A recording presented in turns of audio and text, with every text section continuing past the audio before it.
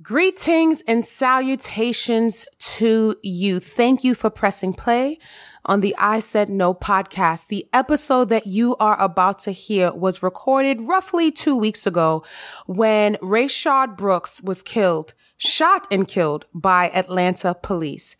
I was upset. I was hurting. I was confused. I was angry. My feelings, as I've been saying throughout this entire revolution, are big, complicated, and layered. And I want you to know that there have been updates since we recorded this episode. I say we because Denny Blanco is back with me on this episode. There have been updates. There have been things happening. And I just wanted to make sure that you knew that if I spoke out of turn during this episode, because I had the information that I had then versus the information that I have now, I want you to know that I'm aware of that.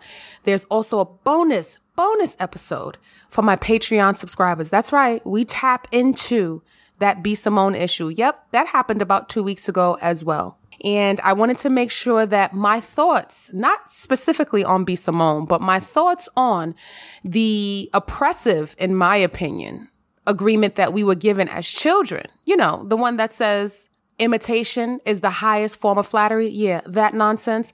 I wanted to make sure we peeled that apart and debunk that myth that if someone copies you, you should automatically be flattered. And if you are not, then you are ungrateful. I say no to that. So you press play and let me know if I Said No served you today. Beautiful soul unicorns. No.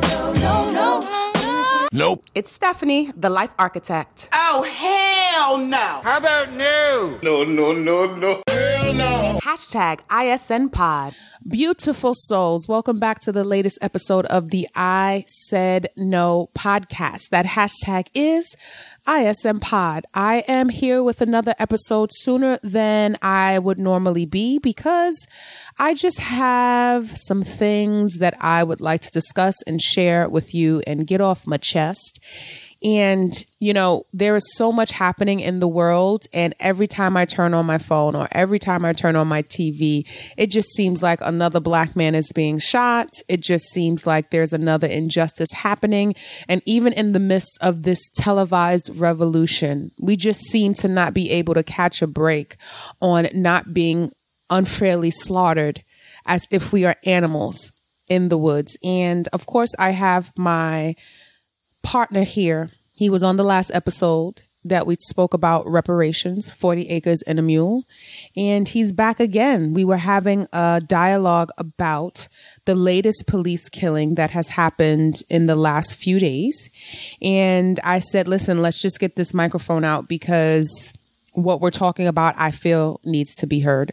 So before we get into the dialogue about Rayshard Brooks, and also, we're going to segue into plagiarism, thanks to B. Simone, I want to introduce or allow my guest to introduce himself. Sir? Denny Blanco, what's the word? Denny Talks, it's a show. I appreciate you for having me. Once again, I'm here. I'd rather much be here under different circumstances. Yeah. But I'm here. You are here, and I would like you to be here under different circumstances as well. I would like you not to be a guest on my show to discuss police brutality, racism, injustice, and Black men and women being slaughtered. But nevertheless, here we are. So, Denny Blanco, would you do us the service of giving us context behind the Rayshard Brooks killing? Rayshard Brooks. Apparently it happened in Atlanta. It looks like the gentleman was in just conflicting reports. Some reports state that the gentleman was in the Wendy's drive-thru. Some reports state that he was not. So in the drive-thru, drunk, asleep behind the wheel. There are reports suggesting that he was in the drive-thru. There are reports suggesting he was not. Drunk, asleep behind the wheel. Police were called to the scene. They started asking him questions. It started off really cordial questions, where he's from, what he drank that night, where he was. Then they started asking him to take a breathalyzer test, which he did. And in that, conversation, looks like it was maybe a 10 to 15 minute back and forth. According to the web, it says they were questioning him for about 30 minutes. In there, 30 minutes. That's a long time. 30 minutes, question back and forth, and the police decided to put him under arrest. Mr. Brooks didn't want to be arrested based on the video of him resisting, fighting both the officers on the ground for at least five minutes. They were spinning around, and he got loose, and looks like he grabbed one of the men's tasers and started running. One of the police officers' tasers started running. They tased him. It didn't do anything to him, and then they shot him dead. Rayshard Brooks was 27 years old. He was killed in Atlanta on Friday, June 12th, 2020. Yes, he was shot dead at a Wendy's drive-thru in the city. So for me, this killing is different from George Floyd's killing. Would you agree? In some aspects. Well, yeah, they're different. 100% different aspects involved with this particular shooting from the police. Definitely. Do DUI. It's a difference. The conversation of always a conversation of if this is a ticketable offense, how does one end up dead? And clearly there have been conversation in different jurisdictions. I'm going to get that word right. You got it right. Jurisdictions. There's been conversation in different jurisdictions with police. It's going to constant where there's a conversation about what's excessive force. Yes. What's needed force. Yes. Conversations are being had, and I'm under the impression conversations have always been had. It's not a matter of these conversations being new. They've always been had. Yeah, I agree with you. The Atlanta mayor, Keisha Lance Bottoms, less than 24 hours later, she didn't even wait for 24 hours. She released a statement that she believed that there was no justification for deadly force to be used. One of the officers have been fired. The other, I believe, has been placed on administrative leave. That is as of today. We are recording today. It is Sunday, June 14th. That is the latest information that I have regarding Mr. Brooks' killers. Again, it says that the officer who killed Mr. Brooks, who is identified as Garrett Rolfe, I'm not sure if I'm saying his name correctly. The second officer identified as Devin Brosnan. He was placed on the administrative leave, and Rolfe, yes, was fired. So clearly that the mayor of Atlanta does not believe that the killing, the excessive force was justified. And the result just ends up being the same no matter what the situation initially was. It just always seems like a black man or a black woman will end up dead at the hands of police officers with any situation in any circumstance. Would you agree with that? We've covered almost, and I think everything. I am the black man killing Olympics, and let me tell you something. You may be like Dennis, Denny. That's it's not a joking matter, and I'm like, no, I'm not looking at it as joking. I'm looking at it as seriously like a competition where I'm sitting back. I'm like, wait, how many bodies can you get? Is that what it feels like? Not even how many bodies. So let me explain. The black man kill Olympics. It's like, how can you kill another black man? Is it going to be the same? Right. Like it seems to me, it's an Olympics on how many different ways a black person can die at the hands of police. Yes. So whether it's running, walking, standing, sleeping, sitting, jogging in your home, outside your home, drinking, not drinking, walking your dog, not walking. We every single time I think we have hit that gold medal, and we're going to walk across that stage with our gold medal and say, oh, we've hit every single parameter. There's no way we can find another way to kill a black man. Ding, ding, ding, ding, ding. We can't really go back. We got to go back to the video, because there's another video coming out of sooner or later of another killing where it's just like, I thought, yeah, sure. People are confused, like, oh, Eric Gardner. Oh, there won't be another choking incident. But there'll be another what incident, right? So take choking away. So what incident will it be? No, I completely understand. And let's break it down quickly for people who have yet to hear the story, have yet to read about the story. Police responded to a call on Friday night about a man sleeping in a parked vehicle in the restaurant drive-through lane, causing other customers to have to drive around Mr. Brooks. Okay, so He's sleeping. He was drunk. It was too much for him.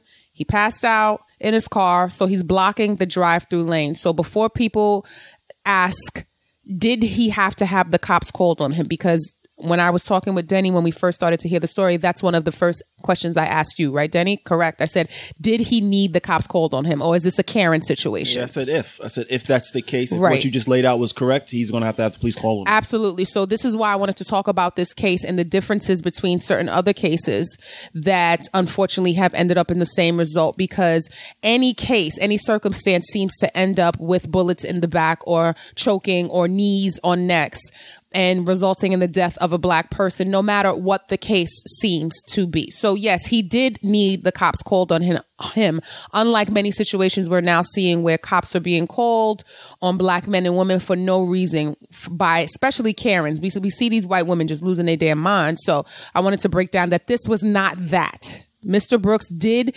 need the cops to be called on him because his car was blocking the drive-through of Wendy's, and which prohibits business. Would you agree with this? Correct. Okay.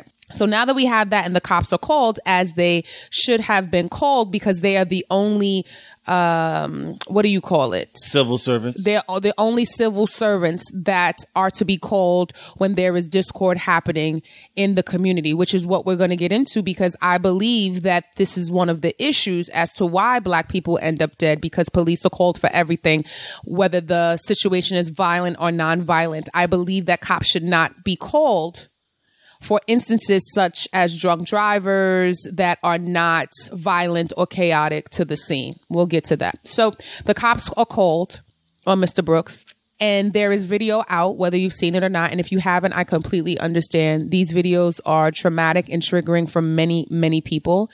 There are many people who have no problem watching them and want to watch them, or watch them once and initially to see what happened, so that they can have context and form their own decisions, which I understand. And some people just opt not to watch them at all. Either way you stand, you need not have my permission or anyone's permission to do what works best for your sanity. I did watch the video. I watched it because I wanted to have context, and I will not watch it again.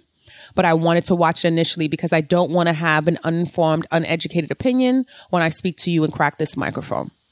So now that we know the police had to be called, what went wrong from the police being called because they had to, because his car was blocking the driveway, Denny, to him being shot? Give me where you think it went wrong from the 30-minute interrogation. Is that the word? From the 30-minute line of questioning to the breathalyzer in the videos that you and I saw. You know, Set It Off is such a good movie. Remember Set It Off? I do. And the police officer came and spoke to Vivica A. Fox. And said, what should you do? What is the procedure? No, let me get the line right. Okay, please. Because I like to get the lines right. Educate me. What is the proper procedure? What is the proper procedure? So I asked that question when it comes to these two police officers rolling up on this black man who happens to be drunk behind the wheel. Of his own car. But in the driveway. In the driveway. Now, in the video, it doesn't start off that way. It starts off with him having a conversation with the police officers. And it doesn't appear to me that his car is still in the driveway. We don't know if the white car that's shown in the video, we don't know if that's his that is now in a parking spot. We don't know. I'm hoping that the initial reason it was called, the car was moved. There's a video. There are a couple of videos. There's a video, obviously, of the police officers' cameras, and there's a video of a big shot of the whole entire scene. From what I saw, everybody was in line, and the drive-through was moving. So that would lead me to believe that his car wasn't there anymore. So now we're at a point where it's a conversation of, well, I have to investigate and make sure that and prove that you're drunk from the police angle. Not the fact that you see this man here. He was clearly drunk, in my opinion. He's drunk, but the conversation from the police, which is, hey, can you walk home from here?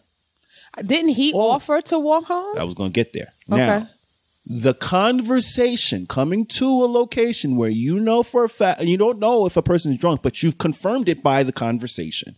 And you've even taken a breathalyzer. Right. So at this point, the gentleman, Mr. Brooks, said, hey, I don't want to be in violation of nothing. I'll just walk home. He said, I'm a few blocks away from my house. I'll walk home. My daughters are waiting for me. Yesterday was my daughter's birthday. We've been celebrating. We've been turning up. Came to get some food for me and my wife, or me and my girl, you know. And he was just like any other man who was trying to feed his girl, who said, she said, you know, it's your job as my man to feed me. You figure out what I want. So I'm listening to all of the dialogue he's sharing back and forth with this officer. And for me, it doesn't feel like he was a threat. You don't have to be a threat for an officer to arrest you. Absolutely not. You have to break the law. You don't have to be, say that again.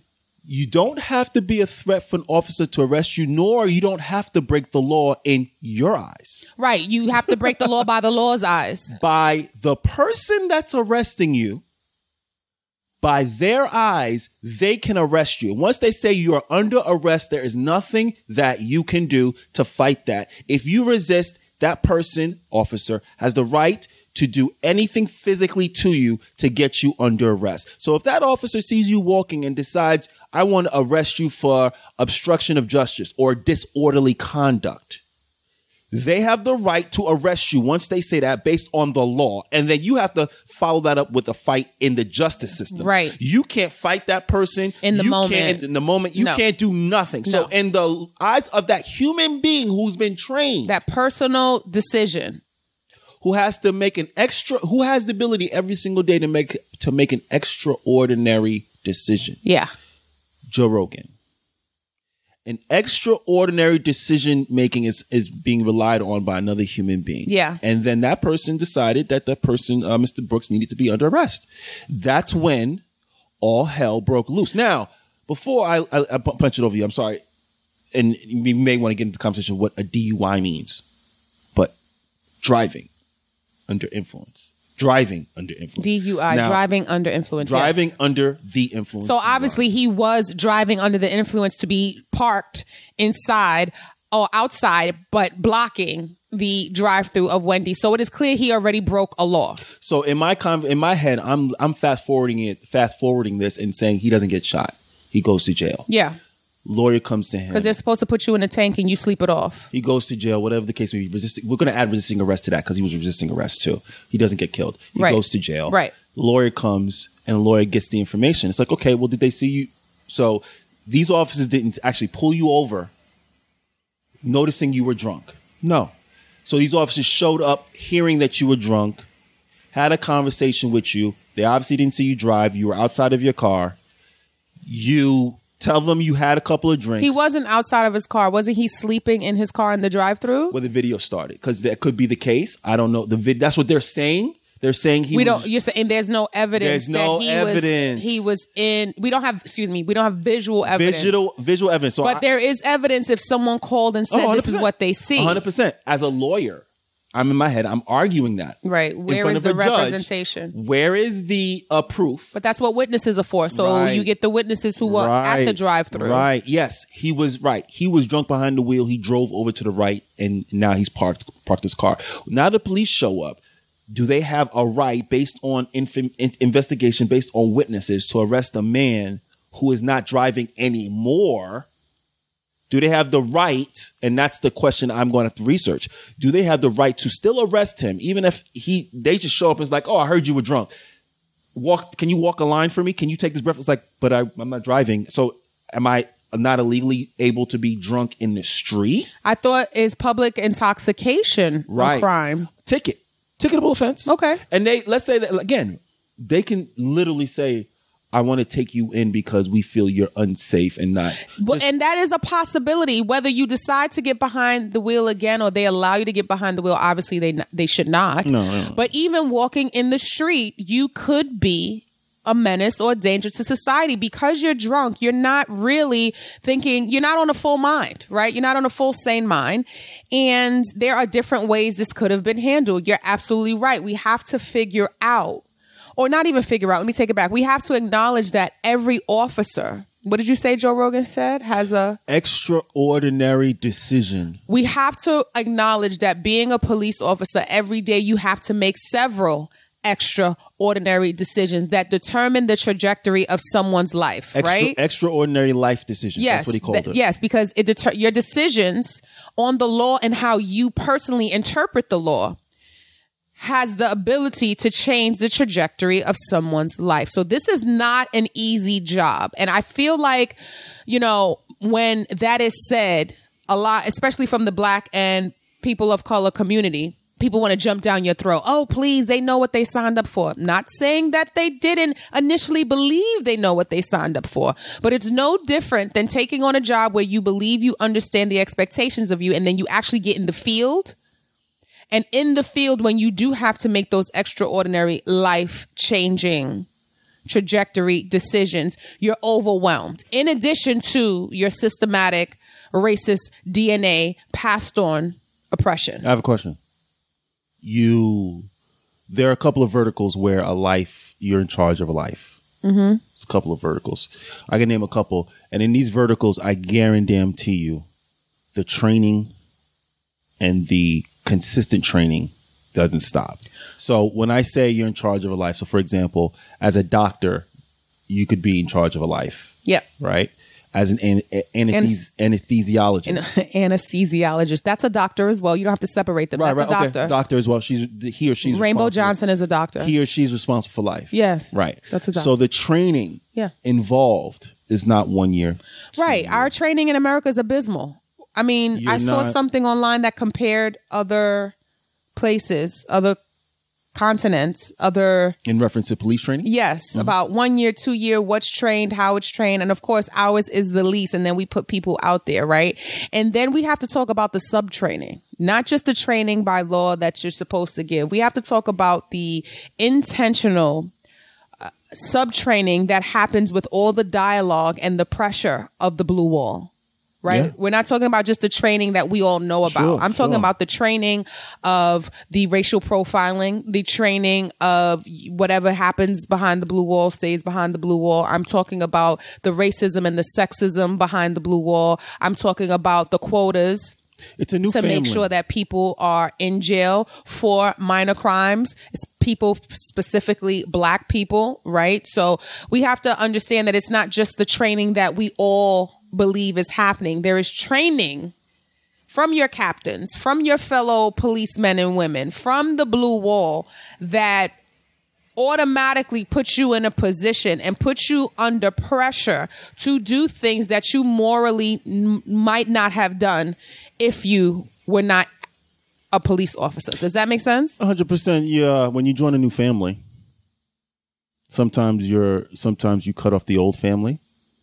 Sometimes you pick up new things that your old family would have never thought you'd pick up. And sometimes you completely shun your old family, your new family, your blue wall. That's the new family. So you may have had a code, a specific way of moving in life before the blue wall, before that new family. When you had your old family, they gave you a code. Now you have a new family. Now you got to go by a certain code. Now you have to code switch literally in order to survive, or in order to actually be able to have a career within the police department. Police for me are supposed to be helpmates, not supposed to be oppressors. And I feel like this is one of the issues with Mr. Brooks's video. The man offered to leave his car there. He said, can I just lock my car up, leave it here? I'm a few blocks away from home. I just go home to my daughter and my daughters and my girl. And, I'll just sleep it off and come back and get the car another time. If you were here to help him. CPR. What about CPR? Courtesy on the side of LAPD cars. Courtesy, professionalism, and respect. Right. So if you gave me the courtesy, right? I didn't hurt anyone. Yes, I broke the law because clearly I drove here drunk, right? I don't snap my fingers bibbity bobbity boo and end up in a driveway in my car behind the driver's wheel and I didn't drive. Let's not act like that's not true. If I am in my car and I am blocking the drive-through, obviously I drove here intoxicated. Okay, so that is a law break that you didn't physically witness yourself, officer. So if you're here to protect and serve, I didn't hurt anyone. I did not hurt anyone. There is no one in this parking lot who is hurt, bleeding, distraught. I did not break any law that caused someone else bodily harm. Would you agree? So if I did not do that, is there any way where you can be a helpmate to me, especially if I'm within a walking distance, a walking radius? I'm blocks away from my house. Is there a way you can just get me home safe? Is there a way where we can honor what I asked and said, can I just leave my car parked here overnight? And if not here in this parking lot, if Wendy's does not allow that, can I leave it parked on the street overnight? If you got to take my keys, take them. Can you just let me go home? And if you don't feel comfortable with letting a drunk guy loose on the street, which I understand why you possibly wouldn't, because then I could possibly do something to someone else because clearly I'm intoxicated and not in my right mind. Would it be so difficult for you to usher me home, follow me home? I'm going to walk home. You can follow me in your car. Is it that impossible to be a helpmate instead of an oppressor in these situations for Black men and women? Yes, it's impossible. Why is that impossible? The training doesn't suggest so. The training doesn't suggest so. But is there any part of your moral compass? Once again, I'm part of a new family. I have to move a certain way. That old Denny before the blue wall is going to come up and, challenge you. Like, yo, you really can't, you really don't go with this, police brutality. You can't just allow this lady that's your superior officer just kick this Black man in the face. You have to say something. You have to do something. And what can you do? If you say something, are you going to be heard? Will you have your job saved? Will people take you seriously? And from the history that I've read and understood, the answer is no. I believe the sobriety test should not have been performed so late in the conversation. From what I'm gathering online, that if you get called with a drunk or disorderly person, as soon as you arrive on the scene, you're supposed to provide or administer a sobriety test. This is what I'm reading online. Again, I don't know if this is all fact. If you are in law enforcement or know someone who is in law enforcement, please let me know, because the World Wide Web has a ton of information where you don't know what's accurate or not. Law enforcement information from Atlanta, because again, when I say jurisdictions, thank you for that. NYPD, LAPD, Atlanta PD, Florida PD, Miami PD, they all have different laws, regulations, rules that they follow. Right. So according to CNN, there were witnesses on the scene that said the officers did not perform a sobriety test when they approached Mr. Brooks at Wendy's. Right. So you're forcing unnecessary 30-minute dialogue for what? Again, protect and serve. Right. So if he was really a threat, why would you want the threat to stay around this public space for 30 minutes? Does that make sense to you? Like, right. If he's really a threat and you really feel like this is a guy who ends up with a bullet in his back and the bullet is justified, why would you want him in a public space for 30 minutes instead of following what they're saying is procedure, that if someone is called for drunk and disorderly conduct, when you arrive at the scene, you can perform a variety of sobriety tests initially so that you can get that out of the way. And that's not what happened.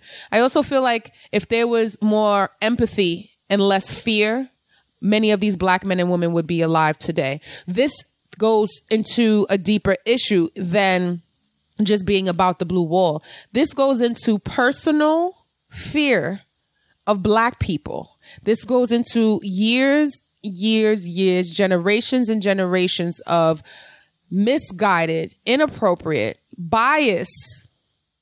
On purpose, intentional for some, unintentional for others, because there are some white people who really do not believe that they're racist. We've had this conversation because of all that's happening here, because of Central Park Karen, when it's just like, I'm not racist. I was just scared of this white man. Black man. Excuse me, Karen. If you see a Black man or woman and you instantly are full of fear, that is racism. Because you were taught that this black-hued person was going to harm you. Where do you, and then again, you say that taught. Yeah. So you don't think you're taught that she looked like maybe she's in her 40s, maybe in her 50s. So you're trying to tell me visually, depending on what you watch, you're not taught that. You're trying to tell me media doesn't push that narrative. You're trying to tell me the newspapers don't push that narrative. So when you're a white male or white woman growing up, never have no interactions with black people, decide to become a police officer, and now you have interactions with black people, and now it's a social situation where you're not able to engage that situation or scene because you don't know whether it's the jargon, the vernacular to use, etc., and all you're doing is fanning the flames. Right. Once again, if you can find me in every scenario that we can discuss in every name, and you can litter off 5, 6, 7, 8, 9 names, then not too many times, the majority of the times, it's a white officer and a black person. And I say person because it could be a woman, it could be a man, or it could be a child. Yeah. Person. Black person. Because Tamir Rice was a child. Child. You don't the video of Tamir, you literally, it's a pull-up of 2 seconds. Gotta shoot him. Bang! He's a black person with a gun. He's allegedly. a black child with a gun, so Allegedly. he is automatically a threat to society. I don't know if he's a child. That's the problem. The officer that showed up didn't know he was 12. How do you not look at that? See, again, I'm white. I'm not. So even black children are big black males who are a threat. There you go. I'm not assessing anything but what I need to assess. Mike Brown, the assessment was thief, loose. Yeah. Assessment number 1. Okay, he's a thief. What did he steal? Doesn't matter. Oh, there he is. Oh my goodness. He's 6'5". I don't care about his age. I don't know if he's 16, 15, 14. He's 6'5" and he's bigger than me. Yeah. He's charging at me. He has no weapon. I can die. I'm going to kill him first. That is justifiable homicide based on the law. Which is such nonsense because you and I just watched a video of this white drunk guy who was supposed to be getting arrested by 2 white officers. Not only did he fight them, he took their baton and beat them. Then he took their car and stole it. Am I correct? Stole it, yes. And you got his friends and people recording like, yo, bro, what are you doing? Just lay down. They're telling him. But this video goes on and on and on. If he was black, he wouldn't have even gotten to half of the things to steal the car. He beat the cops with their own baton, tased and all this stuff, and he's still alive to this day. When you have other humans on this earth want to look me in the face and tell me that Dylan Roof. See, once you tell another human being who's logical, something has happened before. Right. Like if you say, oh, so there's a Dr. J. So if I see a Dr. J, that means there could be a Jordan. Right. That means there could be a LeBron. Mm-hmm. That means there could be a Kobe. Right. All I need is one to see that it can be done. And it could be done. So when you show a Dylan Roof, we've established he killed 9 people. We've established he's violent. We've established that. You meet violence with violence. The expectation of these police officers for me, when I heard they were looking for him, was they're going to Swiss cheese this mofo. Yeah. That was my first understanding. They're going to Swiss cheese that foe. Didn't they buy him Wendy's or something? They bought him Wendy's and arrested him. Now, how ironic that he was bought Wendy's and Mr. Brooks was killed in Wendy's. If you have a chance, look up Chris Darner. Oh, yeah. I've had the privilege of reading his manifesto, which a lot of news media refused to put up. It was on his Facebook. Yeah. Media refused to put it up. I decided to do some digging and read the whole entire thing. And let me tell you, it's a good read. It is a very good read. Yeah. Here is a man who is perfect when I say perfect by every stretch. Perfect on paper. Perfect on paper. Schooling. You got Naval Academy, police, everything perfect, straight A's. The man has been only, obviously in his schooling, he suggested he's only been the 1 or 2 of blacks every level. Every time he went somewhere, he was really from second to 8th. Every level. He was exceptional. He was the exceptional, what they call in Django, the exceptional nigga. Right? Now, Chris Dorner, his life completely changed when he said his white sergeant, who was above him in status, they were both arresting someone who needs to be arrested, and she decided to kick this person that's already on the ground cuffed in the chest and in the face. Chris had a problem with that. Chris didn't like police brutality. He sent word up and said, hey, I want to form a formal complaint against this person. Once he did that, all hell broke loose. And they made LAPD, which we know the history on LAPD. LAPD made it a point to frame him as a bad person, what they say, impugn his name, because he wanted police brutality to be brought up to the forefront. And in his manifesto, he said, hey, Rodney King, the Rampart scandal, which is a scandal involving police officers literally beating up people and stealing drugs, etc. That's nothing. Nothing has changed. It's still going on. You think the LAPD wanted this man alive? Yes, he ended up killing the daughter of the lawyer that defended him in his fight with the LAPD. He said it specifically. He obviously had names. One of the names was there, and he said you were part of them. You're retired, but you defending me was like you literally was being on their side. I'm coming for you. And he ended up killing his daughter and his daughter's boyfriend on his way to his death in the San Bernardino Valley. The point of the matter is, if you're expecting the blue wall of silence to come to the aid of a whistleblower, or if you're expecting the blue wall of silence to be on your side, it's not going to work that way. No matter if it's a black person, a white person, an Asian person, an Indian person, that blue wall of silence is a wall for a reason. Agreed. Well said. Thank you for sharing that, because when you read the manifesto to me, I was just like, no wonder this man snapped. You do what you're told to do the right way, quote unquote, the right way all your life. You become this pillar of your family. You become this pillar of society. You're a black man who knows that he has to fly where white people have to crawl, and you fly and you soar, and then you become a cop. And then you're like, wait a minute, what is happening? And you stand up for what's right. Your morals and values are on full display, and you're punished because your morals and values are on full display. Also, that Dallas shooting, the police officers, another look, you don't hear a lot of information about that Dallas shooter that ended up shooting some police officers. He was in the army too. It just seems like we have black men that do the right thing, get to a certain level, and then their eyes start opening up like, wait, it doesn't matter if we do the right thing. No. All that matters is if you're black or if you're white.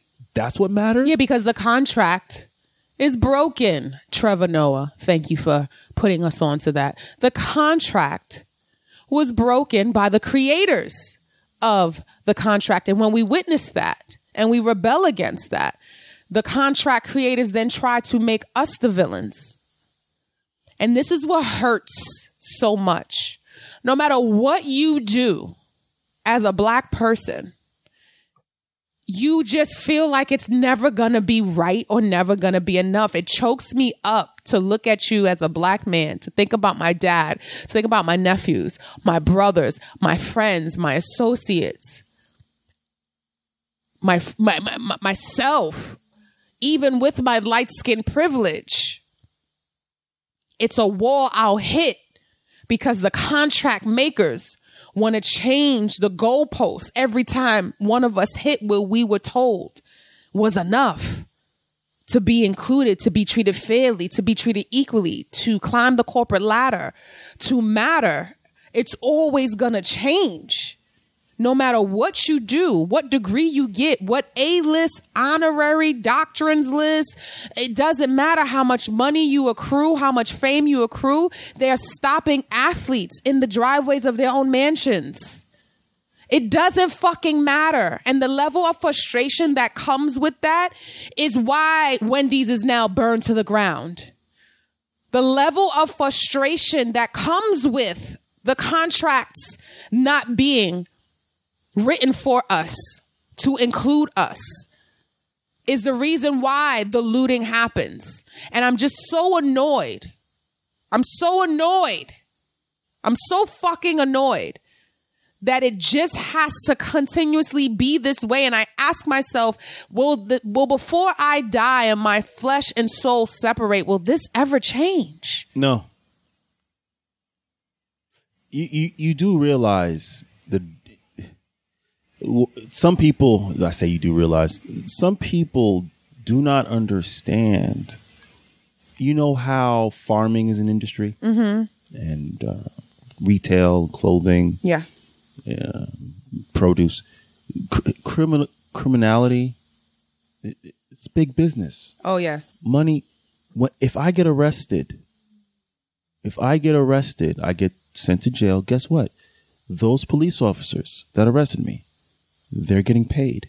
Guess what? I get to the jail. Who's going to see me? A lawyer. He's getting paid. Guess what? I'm going to go see a judge after a couple of months, maybe weeks, whatever time it takes. Guess who's getting paid when I go see the judge? How many people are in their room? COs is getting paid. The judge is getting paid. What's her name? The person with the keyboard. He is getting paid. The lawyers are getting paid. Everyone's getting paid. And then if it takes 8 months, 9 months, then I go to jail. I go to a jail. Could be a private jail. Guess what? People are getting paid. It's big business. Black oppression has always been big business. 100,000%. Black oppression is not new to putting money in white people's pockets. So when you talk about change, no. The wealth gap between black and white Americans, that gap signifies the gap of change when it comes to police brutality, when it comes to prison systems. That is that particular gap. That's never going to change because too many people make money off of the backs of black people, just like they did in slavery. Because you pick cotton, you got to make it off the backs of slaves. You make it off the backs of private ownership of prisons, off the backs of the city. Why wouldn't you want to be a lawyer, a legal aid lawyer in the Bronx? Why wouldn't you be? Yeah, somebody's gonna say, "Oh, you're overwhelmed with hundreds of cases." Yes, you're overwhelmed, and those cases will take forever, and you'll get paid, and you won't lose. There's not all of them get paid well. No. It's not about. No. It's not. Yeah, for me, it's not even about being paid well. You're just a small piece of the big payment puzzle. That those judges get paid well. We know that. Those CEOs get paid well. Those detectives that got to come back and be subpoenaed. I've read documents about certain murders in certain jurisdictions where the police officer's like, yes, he's dead. Now I have overtime. Yeah. I get it. We can go down a rabbit hole with that, but I want to be solution driven. So what do we think should happen in order for police not to be called for non-violent instances? So this is one of the things that I think will help the killings of black men and women, right? Because I feel like a lot of times what's happening is the calls that are happening are going to police for nonviolent offenses that, to me, not necessarily the police needs to be called for, but we don't have another service that we can call other than 911, which leads to the police or the fire department, right? So when we talk about defunding the police, we just watched Bill Maher and he said something that's really smart. He said it shouldn't be called defunding the police, right? He said something about that it should be called diversifying police funds. Yeah, you could, I forget the exact word you could use. Charlamagne said remix. You could use so many different avenues, but when you say defund, obviously he was stating that it gives the Trump administration a talking point where they could say, oh, look, they're trying to defund the police, which means they're going to have one gun to share between 500 police officers and you're going to die. But I agree with him. Defund doesn't sound like reallocate funds, which is what he said. Reallocate police funds instead of defunds. Whether the definition of defund means zero funds or some funds removed, it does not sound like it's the reallocation of funds. Divert. Right. Divert funds. Right. Reallocate funds. Divert funds does not sound the same as defund. Defund sounds like, I'll let you read the definition of defund. Go ahead. Prevent from continuing to receive funds. Prevent from continuing to receive funds. Exactly. So defund sounds like the police departments will have no money, which is not the intention. The intention is to reallocate the funds. So words mean things. We can't pretend words mean things when we want them to mean things and not when we don't. They mean things all around. So defunding the police needs to be reworded to reallocating the funds, pivoting the funds, whatever, just not defunding. So when we talk about reallocating the funds, where do the funds go to? I believe that many of the city services and the governmental services are stressed, right? Child services is stressed. They barely can get to the caseloads that they have for the poor children who are being abused in their homes. So there are many services that need to have more money put into them so that we can better protect our children, our women, our men, so forth and so on. But I also believe that the reallocation of funds should also create separate services, such as what I was referring to, so that police are not called for every single thing that is not violent related. What do you think about that? Defund the police, which means if you get a budget of $500 million, you get a budget of $1.2 billion. Defund the police could be looked at as literally saying their normal budget every year is the normal budget is $500 million. This budget now is going to be $100 million. We're taking the excess $400 million that we would have definitely sent to the police. We're going to send it here to create what you just mentioned, to create a domestic allocation team board, and I'm just spitballing here, that goes out strictly to non-violent issues, non-violent domestic issues. I don't think domestic. When you say domestic, I'm hearing domestic violence. Okay, I say I don't. I said what I hear. I didn't say you said that. So what do you suggest I say? I'm not suggesting you say it. This is a podcast, right? So I'm just telling you what I hear, and maybe if I hear it, someone else will hear it, and maybe because you don't hear it, someone else won't hear it and agree with you. Yeah. So this is what I'm saying. I just hear when I hear domestic, you hear violence after that. Because domestic violence normally goes together, right? Yeah. So I just want it to be clear for me, not that you said it. I'm listening. That it has to be non-violent issues that the police are not called for. Yeah, it's going to be a very difficult transitional period. Domestic disputes can turn into a domestic violence situation very quickly, even when the police are there, when it doesn't happen. So you're right. It could go many ways. Yes. That's why this thing is layered. It can't just happen overnight. So again, we can talk about defunding all we want. There are some people who might agree with you that think defunding is just a reallocation. And then there are other people who hear defunding like me and they hear take money away. There's no money for police. So that's not what the intention is. As you said, the intention is if there's 500 million, we're saying you only need 100 and you can take this 400 and give it to other people. Part of me too is just I don't even subscribing to that concept like, saying it this way, saying it that way. Colin Kaepernick said what he said one time. Well, just one time. And people was like, no, he's kneeling because he hates the flag.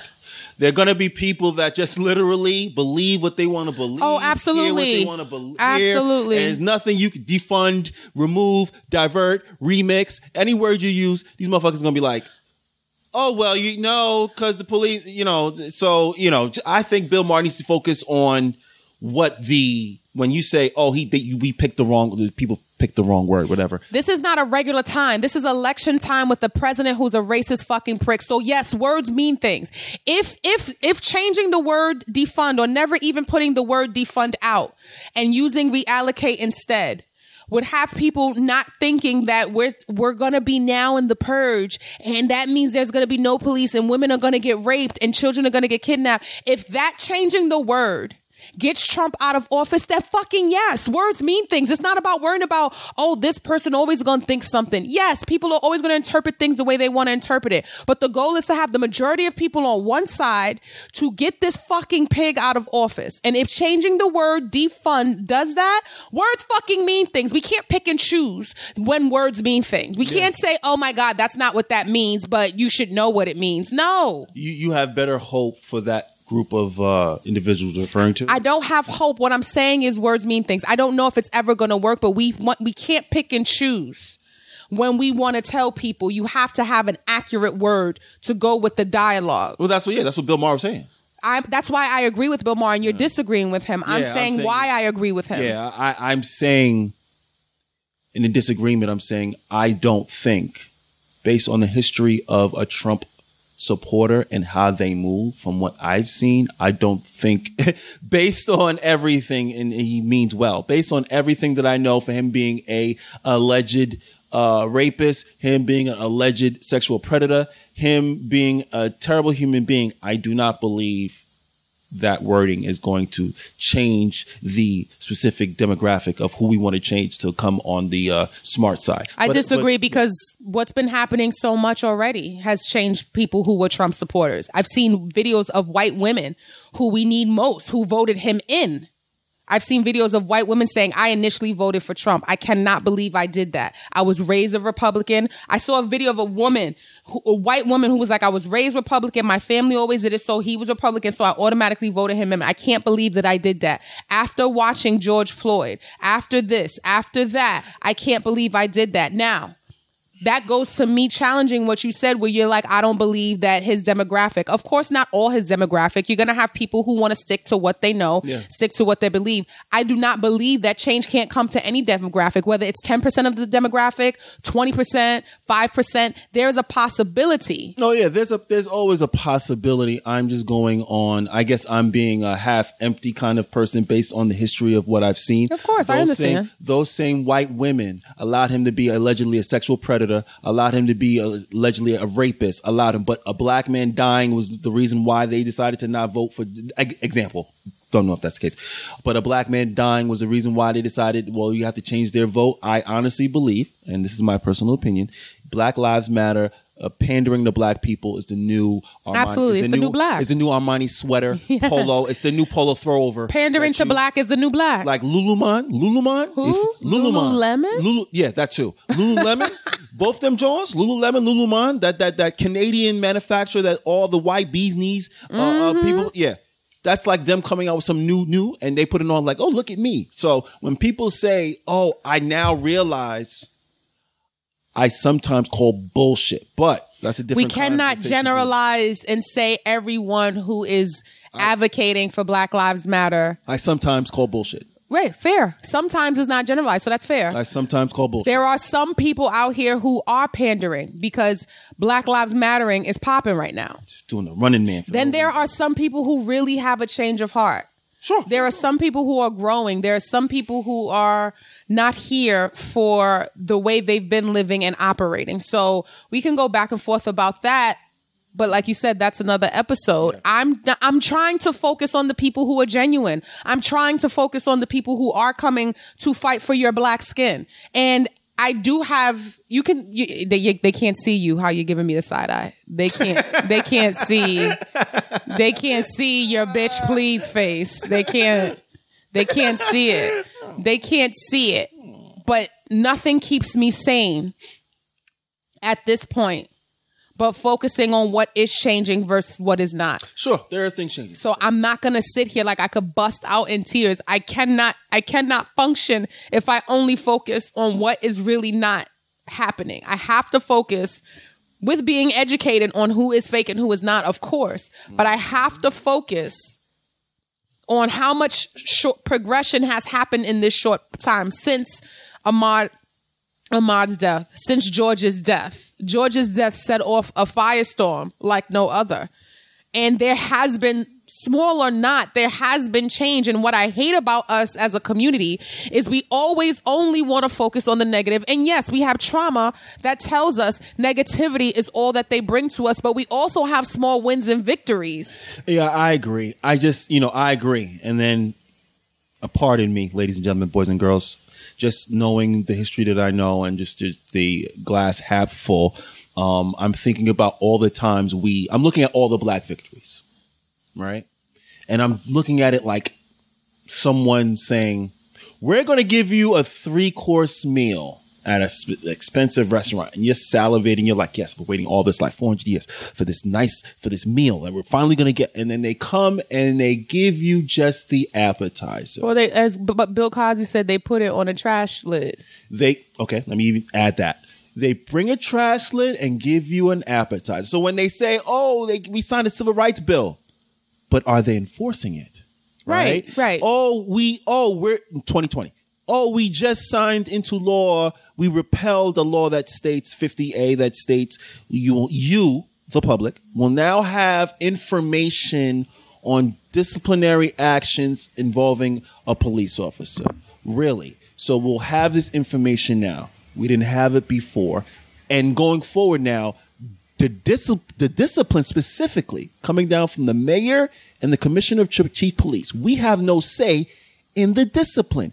So literally, again, trash handle, trash lid with filet mignon on it does nothing. Filet mignon on it. To me, when I hear these things, I'm like, yeah, you repelled 50A, but are we involved in the disciplinary action? Daniel Pantaleo, the gentleman who choked Eric Gardner, sat for 5 years getting paid over $80,000. Yes, but that's a New York issue. What I mean is, look at the Atlanta mayor moving. We don't have a Daniel Pantaleo situation for George. We don't have a Daniel Pantaleo situation for Mr. Brooks. So there is movement. Yeah. In a particular position where she's in a black and she's lady, black. They could easily assassinate her ass too. They're trying to say the police, and here we're back to the unions and so forth and so on. They're trying to say that she's acting irrationally. She's not. But when you're talking, this is why representation matters. Representation matters, and then when you're talking about having your foot to the ground, having your ear to the ground, and knowing how the city is feeling, you do things to quell. Yeah. Let me tell you something. Yes, I don't know if what happened first when it comes to chicken and the egg. I don't know what happened first. The officer got fired, then the Wendy's went down, or the Wendy's went down, and then the officer got fired. Right. I don't know which came first, chicken or the egg. Or what I do know is what? Lance Bottoms heard her city, and she answered the call. She answered the call and said, we don't need to hold this video from you for 10 weeks, 10 days, 10 months. We don't need to do that. We don't need to hold the name.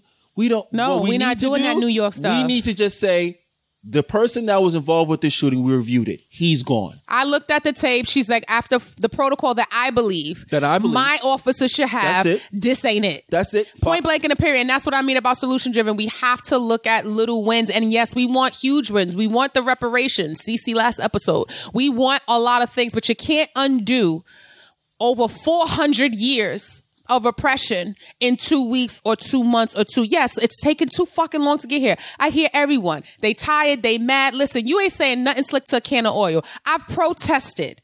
Okay. I've marched. I've written letters to my Congress. I vote. I've donated. I buy black. You not talking to someone who doesn't do this freedom fight in life. You're not. You have no idea. Though I don't broadcast half the shit I do. Denny, you know what I do for the cause. Am I correct?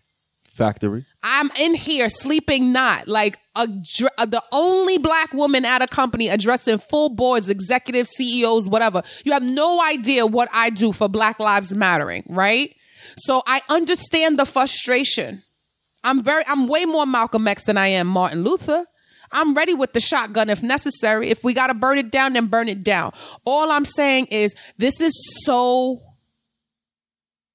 traumatic to our psyches. This is so traumatic to our everyday life, how we eat, how we live, how we sleep, how we breathe, how we interact. The level of anxiety and fear that we have as a community about possibly having our sons, brothers, or ourselves and our children and our fathers and our friends be hashtags are real.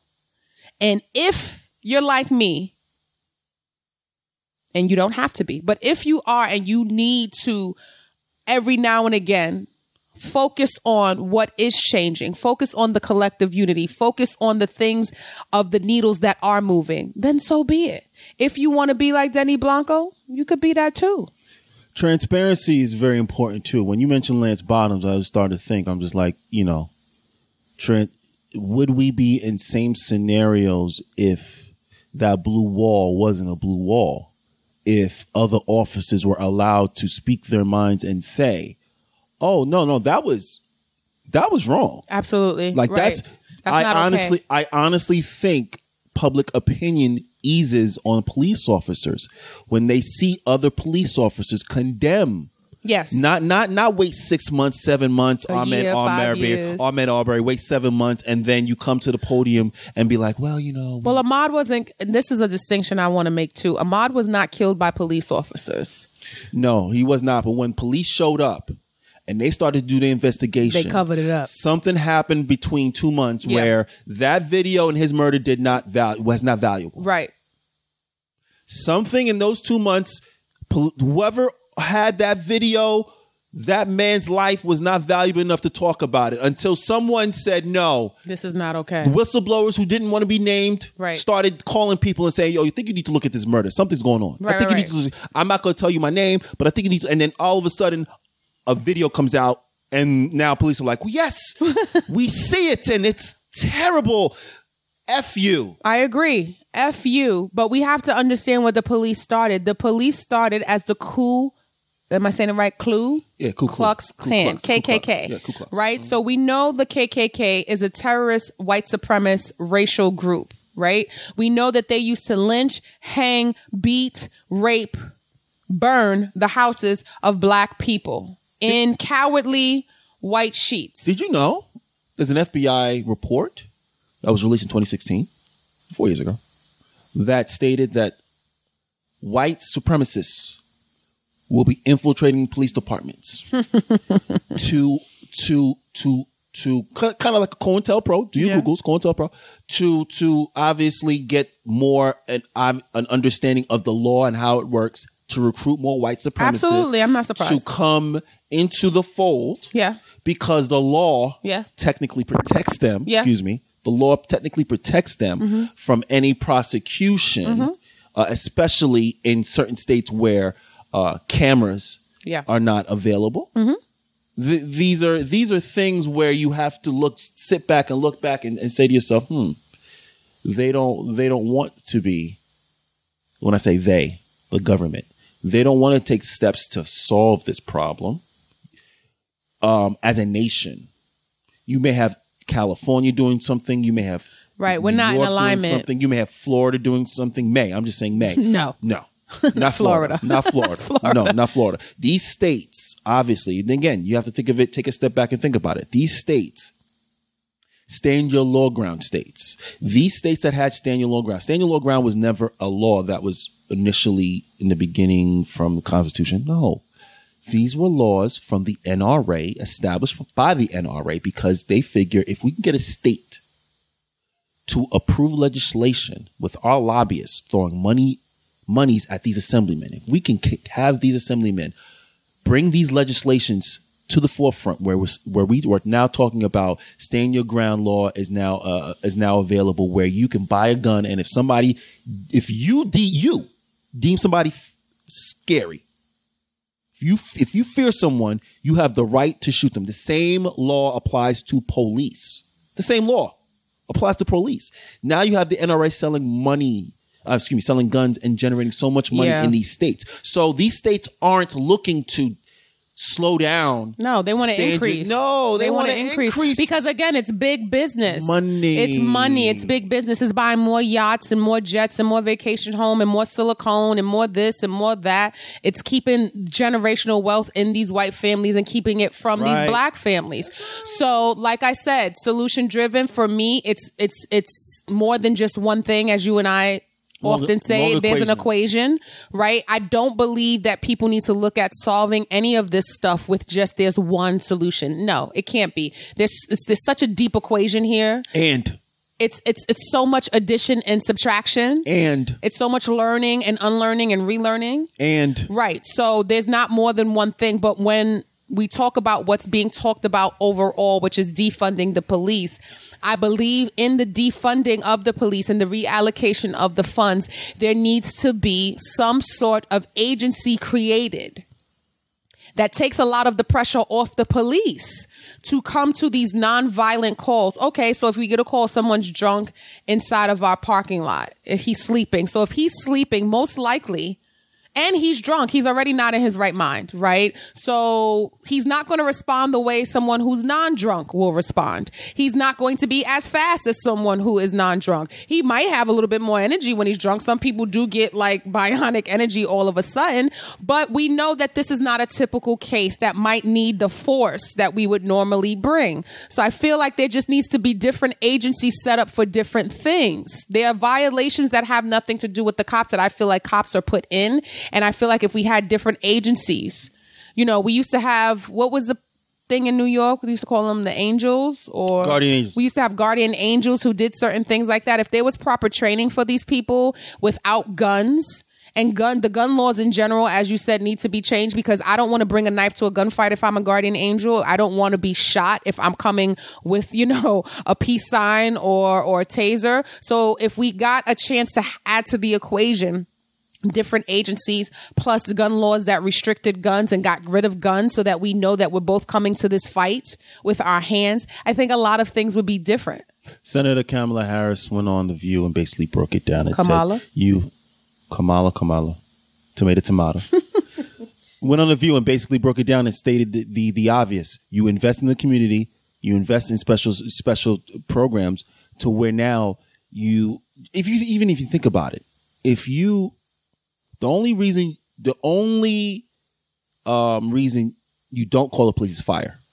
Right. You call the fire department for fire or a cat in a tree or whatever. That's the only reason you don't call the police. That's a separate agency for a reason. 100%. I feel like police have too much pressure. 100%. They get called for everything. The expectation of this human, that's a police officer, is to be called about a domestic dispute, get slapped in the face by the woman that's there.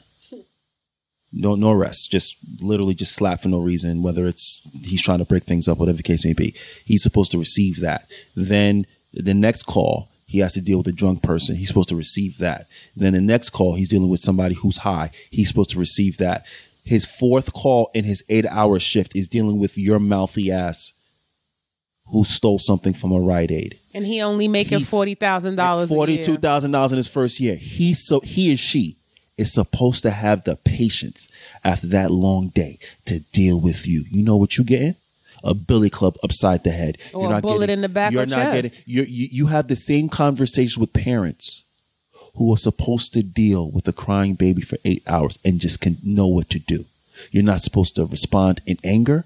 You're not supposed to respond in frustration. You're supposed to just deal with that child because that's just your job. There's nobody coming to hold your hand. There's nobody coming to hold you and give you a pep talk at night when that baby's crying. You have to deal with it.